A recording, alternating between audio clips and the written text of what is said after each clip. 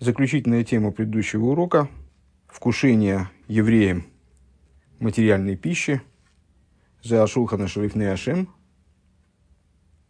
Это переборка, в результате которой наслаждение, заключенное в материальной пище, павшие в нее искры Тоеву, подключаются к своему источнику, к источнику наслаждений. И в этом смысле этот процесс аналогичен вкушению, в кавычках, жертвы жертвенником. Он также направлен на выборку искр мира Тейву из клипа Снойга, в результате чего утроба злодеев убудет, то есть ликвидируется противопоставленная божественности.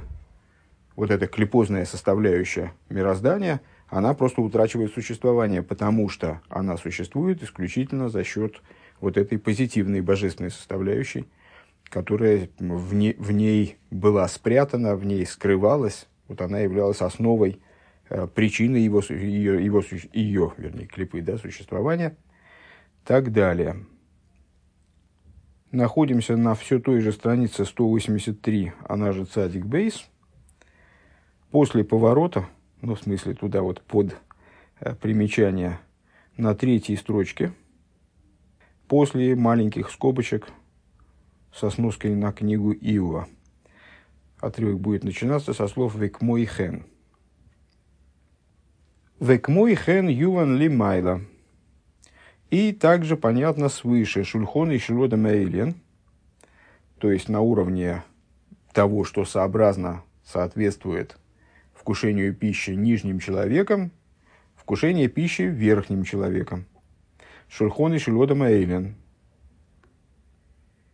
Стол высшего человека «Ги малхус, я малхус, никра шульхан», «Легазер анпина никра одам». Малхус – это аспект стола. По-разному мы с вами, по-разному метафорически обыгрывали. Вернее, не мы обыгрывали, разумеется, а внутренняя Тора обыгрывает взаимоотношения между Зеранпин и Малхус. В данном случае эти взаимоотношения расшифровываются как взаимоотношения между человеком и столом, где Малхус – это стол, Зеранпин – это человек, который за ним сидит. Дерех-Мицвейсехо шулхан шеолов мевием мезойнас лоодам. Малхус как будто бы стол, на который приносят разные вкусности, разные виды пищи для человека. Умикабл хаюс мишом. И человек получает с него, с этого Малхуса, со стола Малхус, получает жизненность. К мойхен а Малхус нишпала бври цира осия. Этот Малхус, такой стол, подвижный стол. Малхус спускается в миры брии цира осия, леварар берурим, для того, чтобы совершать берурим. Это, если вы помните, начало нашего маймора, предыдущий майморим. Первый этап берурим, когда, собственно, искры извлекаются и поднимаются туда наверх. Первый этап берурим – поднятие женских вод.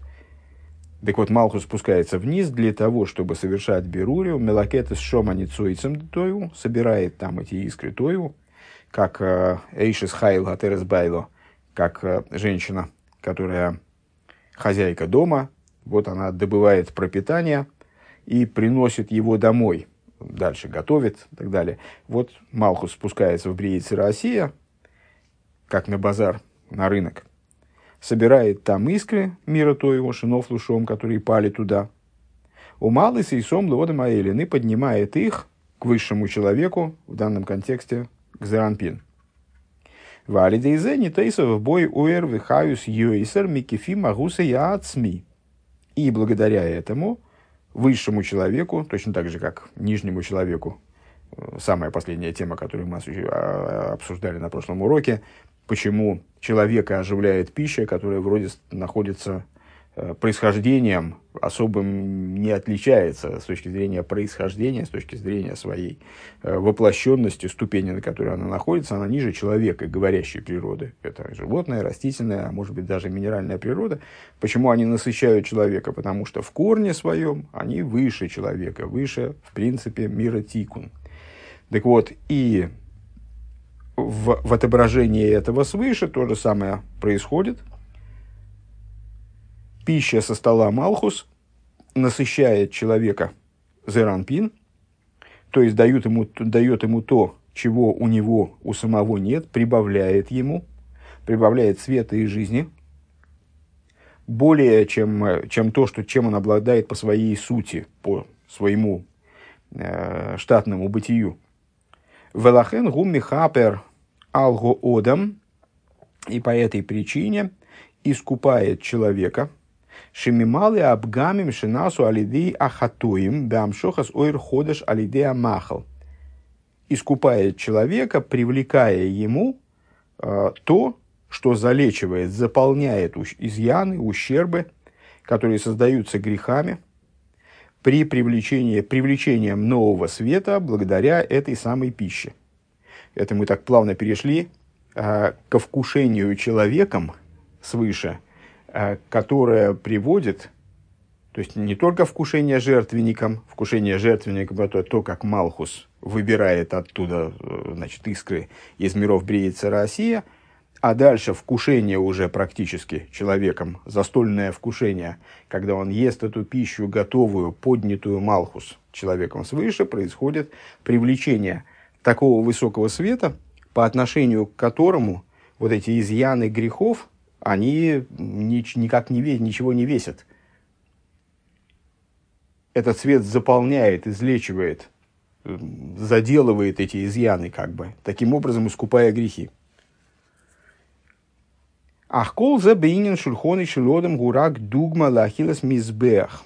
Но все это вот в переложении на шульхан человека, на стол человека, это всего лишь подобие тому, каким образом, тому, что происходит на жертвеннике, тому, что происходит в храме. Шебишнейрам иньоном абирушен ницойцес лаалысом микан, потому что на самом деле тут отсутствует второй этап. Подобие, смотрите, разбирая идею поедания кааним священных жертв, мы с вами выделили там две еды, основываясь на соответствующем толковании мудрецов. Две еды, то, что ест жертвенник, и то, что ест человек. Тому, что ест жертвенник, у нас здесь соответствие есть. То есть переборка, выборка искр миротою происходит совсем аналогичным образом.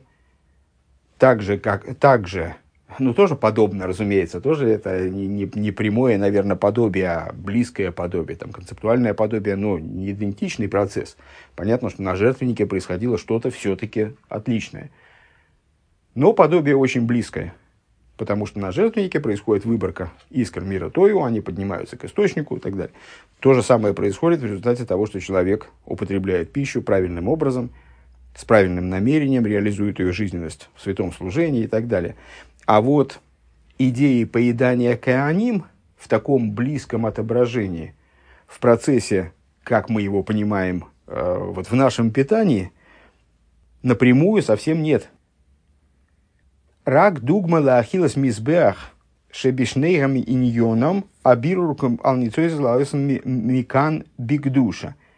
То есть здесь присутствует только подобие поеданию жертвенника, вкушению пищи, в кавычках, жертвенником, поскольку и в том, и в другом процессе одна идея – это поднятие искр, для поднятия искр из клипа с ноги, для включения их в святость. А волейный дугма лаахила содом шелькеяним, но вот эта параллель поедания кааним жертв, которая и является параллелью вкушения пищи высшим человеком, вкушение без, тут непонятно, без больших кавычек, в маленьких кавычках. Шейньоны амшохам эйрин сейв шалимайла лимато, помните, вкушение пищи высшим человеком, это был ответный процесс. Если вкушение жертвенником – это поднятие снизу вверх, поднятие женских вод, то вкушение человеком свыше – это инициатива со стороны мужского начала, это уже вторичная переборка, ответ сверху вниз, результатом которой становится привлечение из бесконечного света свыше вниз. Улифихах эйн анахну миворхим алахилесейну ашеркичону мицвейса вецивону алгуахило. И результатом этого чего становится? То есть, что является результатом неполноты соответствия между нашим вкушением пищи и тем, что происходило в храме? А совершенно естественным образом результатом является то, в плане алахическом, что мы с вами не произносим благословения. Благословен Всевышний, который осветил нас своими заповедями, повелел нам, наверное, должно было быть благословение, повелел нам есть. Как они благословляют Всевышнего за то, что он повелел им вкушать святые жертвы. То есть сам процесс вкушения святых жертв, он является с этой точки зрения заповеданным, и заповеданным он является, потому что благодаря ему происходит, который осветил нас своими заповедями, благодаря этому коаним привлекают, запускают процесс вкушения высшим человеком пищи там сверху, со стола Малхус, в результате чего закручивается вся вот эта вот карусель, и привлекается в результате из самых-самых высших сущностных аспектов привлекается новый божественный свет и так далее. Поскольку в нашем случае этого не происходит, то поэтому мы не благословляем за то, что Всевышний нам заповедовал есть. Поскольку наш вот аналогичный вроде бы в чем-то процесс, в первой, во всяком случае, части, вот, подобный тому, что происходит на жертвеннике, он не имеет ответа, не имеет аналогии поеданию жертв коаним. К Мойше гою меворхим океаним, не благословляем мы, подобно тому, как благословляли коаним, кеэйни дойми клола ахиллес коаним, поскольку подобия поеданию коаним в нашем вот этом процессе нет. Эла ла ахиллес мизбеах. Наше вкушение пищи подобно только вкушению в кавычках жертвенникам. Ваал ахиллес мизбеах лой гою меворхим, а на пожирание священных жертв, тех частей жертвы, которые возлагались на жертвенник и там сгорали, благословения не произносили. Шеброха гуам шоха вахилс мизбех и лоя худу. И опять же в скобках Ребе поясняет, вполне понятно на первый взгляд, почему так, почему в храме коаним произносили благословения, а на сжигание жертв на жертвеннике благословение не произносилось. Там же тоже происходил процесс, более того, являющийся основой, началом того, что завершали коаним как бы. А потому что поедание коаним жертв и сжигание частей жертв на жертвеннике это были два противоположных как бы процесса, противоположных с точки зрения векторной, с точки зрения направленности их. Поедание жертв коаним приводило к привлечению сверху вниз, и поэтому в связи с этим произносилось благословение, поскольку само слово «броха» указывает на привлечение сверху вниз. Броха лошен амшоха. Бесконечное количество раз повторяли и при изучении этой книги, и всех других, по-моему, в Хасидусе это такое расхожее место. А сжигание жертв на жертвеннике, ну, собственно, даже визуально, это поднятие снизу вверх. Жертвы возлагают на жертвенник, поднимают со двора, с поверхности храмового двора, поднимают на жертвенник, и потом жертва сжигается, ну, огонь поднимается снизу вверх и возносится наверх.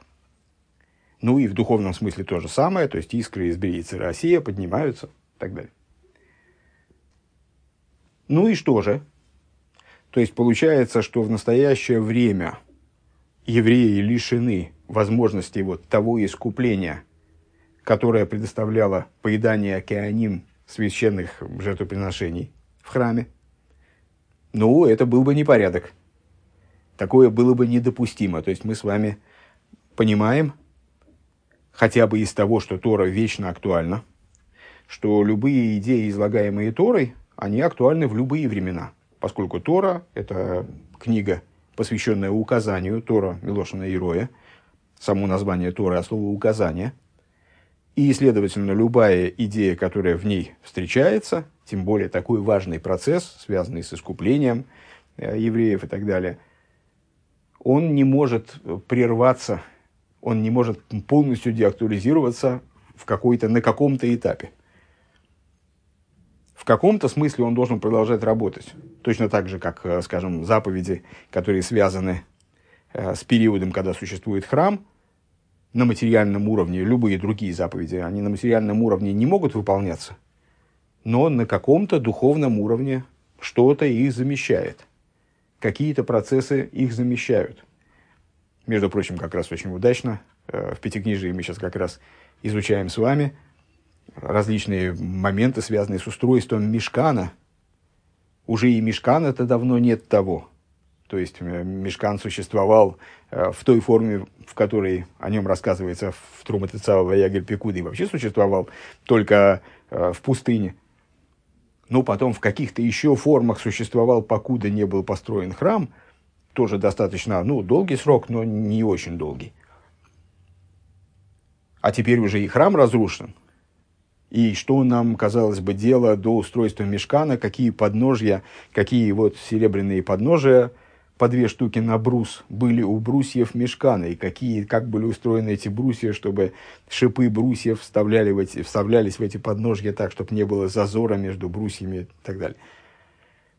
Какое нам до этого дело, а на духовном уровне это все продолжает работать. То есть в нашем служении есть какое-то отражение тому. Ну и уж тем более тот процесс, который мы с вами описываем, в том представлении, в том понимании его масштаба, которое особенно мы здесь дали в Маймере, не может прерваться. То есть где-то должно быть в нашем служении некоторое подобие, должно что-то происходить, что будет повторять этот процесс. И продолжает Ребе. Ага ахила шелону бешабас, гукини нахила скияним, шеги гамки нам шоха милимайла лимату. И, в общем, на самом деле мы могли бы попробовать догадаться сами, потому что не в Дерех-Мицвейсехо, мне кажется, но в других хасидских книгах мы с вами не раз встречали разговор о вот этой второй переборке. Первая переборка как просто выборка искр, вторая как их освоение, практическое присоединение к источнику, в результате чего свыше привлекается нечто новое, божественный свет, которого вообще в принципе не было в мироздании никогда. Так вот, это идея субботы, идея второй переборки. И еда наша, вкушение пищи нами в субботу, которая принципиально отличается от вкушения нами пищи на неделе, которая не подобна вкушению пищи на неделе, потому что мы вкушаем пищу в субботу не ради переборки, а выполняя в субботнюю обязанность радоваться и наслаждаться. Вот оно подобно вкушению жертвоприношений кеаним, которое привлекает сверху вниз. Вот вкушение пищи в шаббас тоже приводит к привлечению сверху вниз. Делихиура ешли липали бемитсвеса ахила бешаббас. Шары бибойрер гумеламете совес млохис. Ве ану эврим шаахила ньона ливар берурим хулю. Из области часто задаваемых вопросов и часто обсуждаемых хасидизмом предметов, каким образом вообще в субботу едят. То есть, что это вообще за идея еды в субботу? Суббота – день святой, посвященный исключительно божественности. И день свободный по определению от переборки. Субботние работы, виды материальной деятельности, которые запрещены в субботу, они запрещены потому что, даже не знаю, как тут лучше выразиться, потому что или так же, как запрещены аналогичные духовные действия в субботу. Суббота – день свободный, день, когда Всевышний опочил от трудов своих, то есть вот он сотворял все новые и новые элементы мироздания, совершенствовал их, занимался созданием мира, приведением мира к той форме, в которой он должен существовать. А в субботу наступил покой, то есть прекратилась эта работа по созданию, работа в кавычках, разумеется, в исполнении Всевышнего, но в нашем исполнении точно работа. Прекратилась рабочая деятельность, которая приводит к совершенствованию каких-то элементов, к трансформации их, переделыванию, к работе, которая приводит к созданию Всевышнему жилища в нижних, она прекратилась. И само это прекращение, оно и есть концепт субботнего служения. И с этой точки зрения естественным будет вопрос, а почему в субботу вообще, собственно, разрешается есть? Ведь переборка запрещена в субботу, как запрещается в субботу перебирать, там, скажем, есть смесь орехов и скорлупы, запрещается в субботу взять и орешки в одну тарелочку откладывать, скорлупу в другую тарелочку откладывать. Есть множество законов, которые ограничивают этот процесс. И также во многих других областях тоже вот такая разборка, сортировка запрещена в субботу. И духовный процесс переборки, который аналогичен вот этому запрещенному в субботу материальному сортированию, он тоже, по идее, должен быть запрещен. Ведь чем мы занимаемся, когда мы вкушаем пищу, на первый взгляд, вот мы все время выше, и многократно на разных других уроках, вот разрабатывали ту мысль, что вкушение человеком пищи – это разборка этой пищи на составляющие, выделение, значит, разделение между злом и добром, которые заложены в любой пище, по меньшей мере, таким вот нейтральным злом, если мы говорим о клипас нойге, и подвержение вот этих выделенных фракций разным действиям, то есть мы отсылаем позитивное, выбранное из пищи, отсылаем наверх, присоединяем к источнику, негативное высыпается там в мусор, я не знаю. Ну, во всяком случае, это разделение. Если это разделение, то как это может быть разрешено в субботу, когда работа сортировки в субботу запрещена? Ом намаинен ки кого насобирурим гурак баахила дыхойль. Так вот, фокус в том, что на сортировку, на переборку пищи, на разборку пищи на составляющие и вот работу с ней в этом ключе нацелено только будничное вкушение пищи. А волбешабас гуал дерех увесигнен ахер. Но в субботу вкушение пищи происходит иным образом, оно подчинено другой идее. Вегук мойши косув. И это то, о чем написано в том же стихе, или это два коротеньких стиха соседних, но, во всяком случае, в одном комплексе, мне кажется, что это один стих. Там же, где утроба злодеев убудет, цадик ойхел лесойва навший. Праведник ест для того, чтобы насытить душу свою. Везеу амихавен беахила дешабес. И это основное намерение, которое должно осознаваться человеком, когда он вкушает пищу в шаббас, к моше избоер без зашем, как будет объясняться далее с Божьей помощью.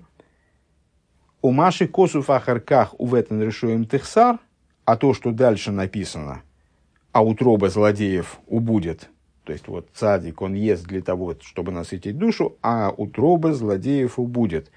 Цадик ест для того, чтобы насытить душу, это про субботнюю пищу, а утроба злодеев убудет, гуа кавона беахилы дехоль канал. Это кавона для будничного вкушения пищи, как мы сказали выше. Ваинен киа ахила дешабас эйно бихдей ливарер. И идея в том, что вкушение пищи в шаббас не направлено на переборку. Шизе осур. Более того, это запрещено. То есть, в определенном смысле, если я правильно понимаю, осознавать вкушение пищи в шаббас как нацеленное на переборку будет, нарушением определенным. Понятно, что это не нарушение, наверное, заповеди. Разумеется, это не нарушение заповеди на материальном уровне, но это будет несообразием определенным. Будет противоречить субботней идее. Эла шиги кидей лигамших пхинас эйнека элен лимату. А на что же направлено вкушение субботней пищи? А на то, чтобы привлечь высшее наслаждение вниз. Кибехол гимел сеудес де шабес. Поскольку в каждой из 3 субботних трапез, а в бесеуде де хакал тапухин, также в трапезе, которая, читайте предисловие как бы каждой из субботних трапез в Сидуре. Там вечерняя трапеза называется трапезой священного яблоневого сада. То есть трапезой, на которой вроде бы ключевым элементом, раскрывающимся, является малхус. Так вот, также и в трапезы развиваются. Вечерняя трапеза посвящена малхус, а утренняя уже более высоким аспектам, а тем более 3-я трапеза время райва да райвен, время самой внутренней воли, самого внутреннего благоволения.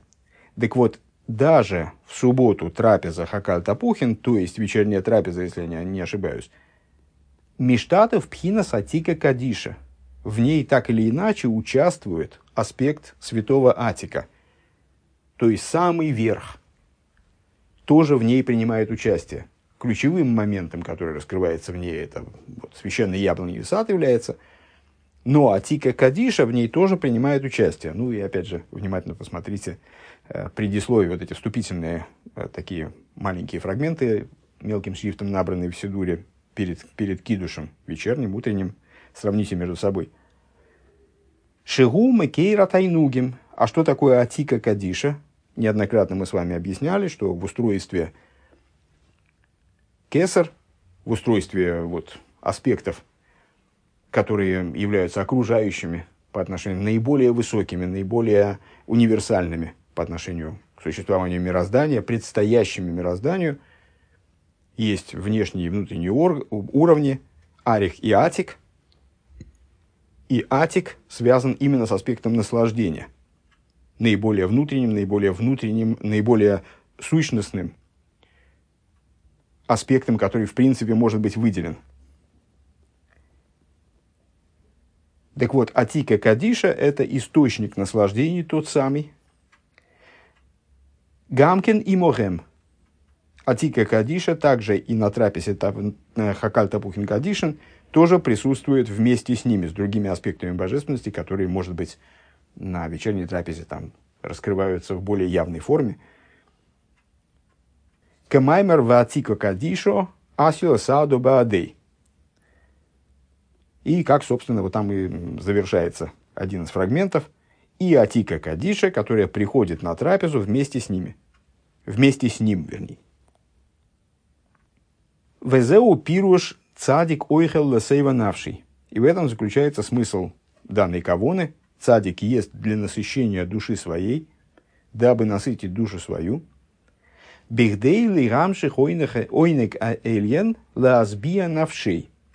То есть, употребление пищи в шаббас, оно не ради того, чтобы, значит, вырвать из утробы злодеев, читай, из клипы, заключенные там до того искры, и тем самым сгубить этого самого злодея, то есть лишить существования эту самую утробу. А это то, что направлено на самого цадика, направлено на святость, прибавить святости. Привлечь ойнека элен, привлечь высшее наслаждение, лаазбия навший, для того, чтобы насытить душу его, я малхус шеникра нефеш, то есть для того, чтобы привлечь дополнительную святость, дополнительный свет, дополнительную жизненность, высшее наслаждение в душу, а душой называется в данном контексте малхус, шеникра нефеш шемамшихим ло тайнук, который называется душой, которой привлекается наслаждение, тайнук элен, простите, Атика Кадишо, привлекается высшее наслаждение из Атика. Аль-едея ахила шелисроил лимато, благодаря тому, что евреи едят пищу внизу, в материальном мире, вкушают на субботнем кидуше, на субботней трапезе, вкушают пищу. Вот таким вот образом. То есть, в такой интерпретации это значит, цадик ест для того, цадик, читай, еврей в субботу, ест для того, чтобы привлечь дополнительную жизненность, насытить малхус де ацилус, который получает тогда из источника наслаждения, из Атика. Ваашпо зой меацмус амацель, и вот это привлечение из сущности эманирующего начала, нимшехес дерех кола парцуфим ацилус, она привлекается через все комплексы сферот мира ацилус, все сегменты мира ацилус. Дегайну миаба веима, тут либо опечатка, и либо я не понимаю, как расшифровывается, или я не улавливаю, как расшифровывается здесь сокращение алеф, вов, алеф. Я бы сказал из атик и арих, вабы и има, ле аба веима, умиаба веима, то есть в хохму и бину, умиаба веима лезо, а из аба веима в зеранпин, адша аброхис магиес лероиш цадик, вплоть до того, что в результате благословения ложатся на главу цадика, цадик эльен, на главу высшего цадика, пхинас есоид, которым называется аспект есоид. Помните, Йосиф цадик эльен соответствует сфере есоид, завершающий зеранпин. У мимену нимшах линавший я малхус, а оттуда привлекаются душе его, то есть малхусу. Векмойши косов, и как написано, остисанек алавае. Тогда, в книге Ишайоу, тогда насладишься Богом, наверное, по-простому Богом, в более сложной интерпретации над Богом, то есть на тех уровнях, которые возвышаются над именем Юд-Кей Вов-Кей, над именем Авая. Шаатайну к нимшах лисеих шем Авая де Ацилус, то есть наслаждение привлекается в имя Авая мира Ацилус, которое является описанием вот этих вот парцуфим, шекойлел, парцуфим анал, которое включает в себя парцуфим, поэтому тисайнек ал Авая, это значит, что наслаждение привлекается из области, которая предстоит Авая, в данном случае Авая де Ацилус, потому что есть много присвоений имени Авая на разных уровнях. В данном случае речь идет о том, как имя Авая описывает, его буквы описывают систему Ацилус.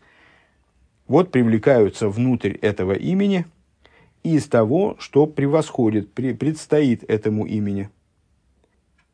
Ки юд-кей хохмова бина вовкей зун хулу.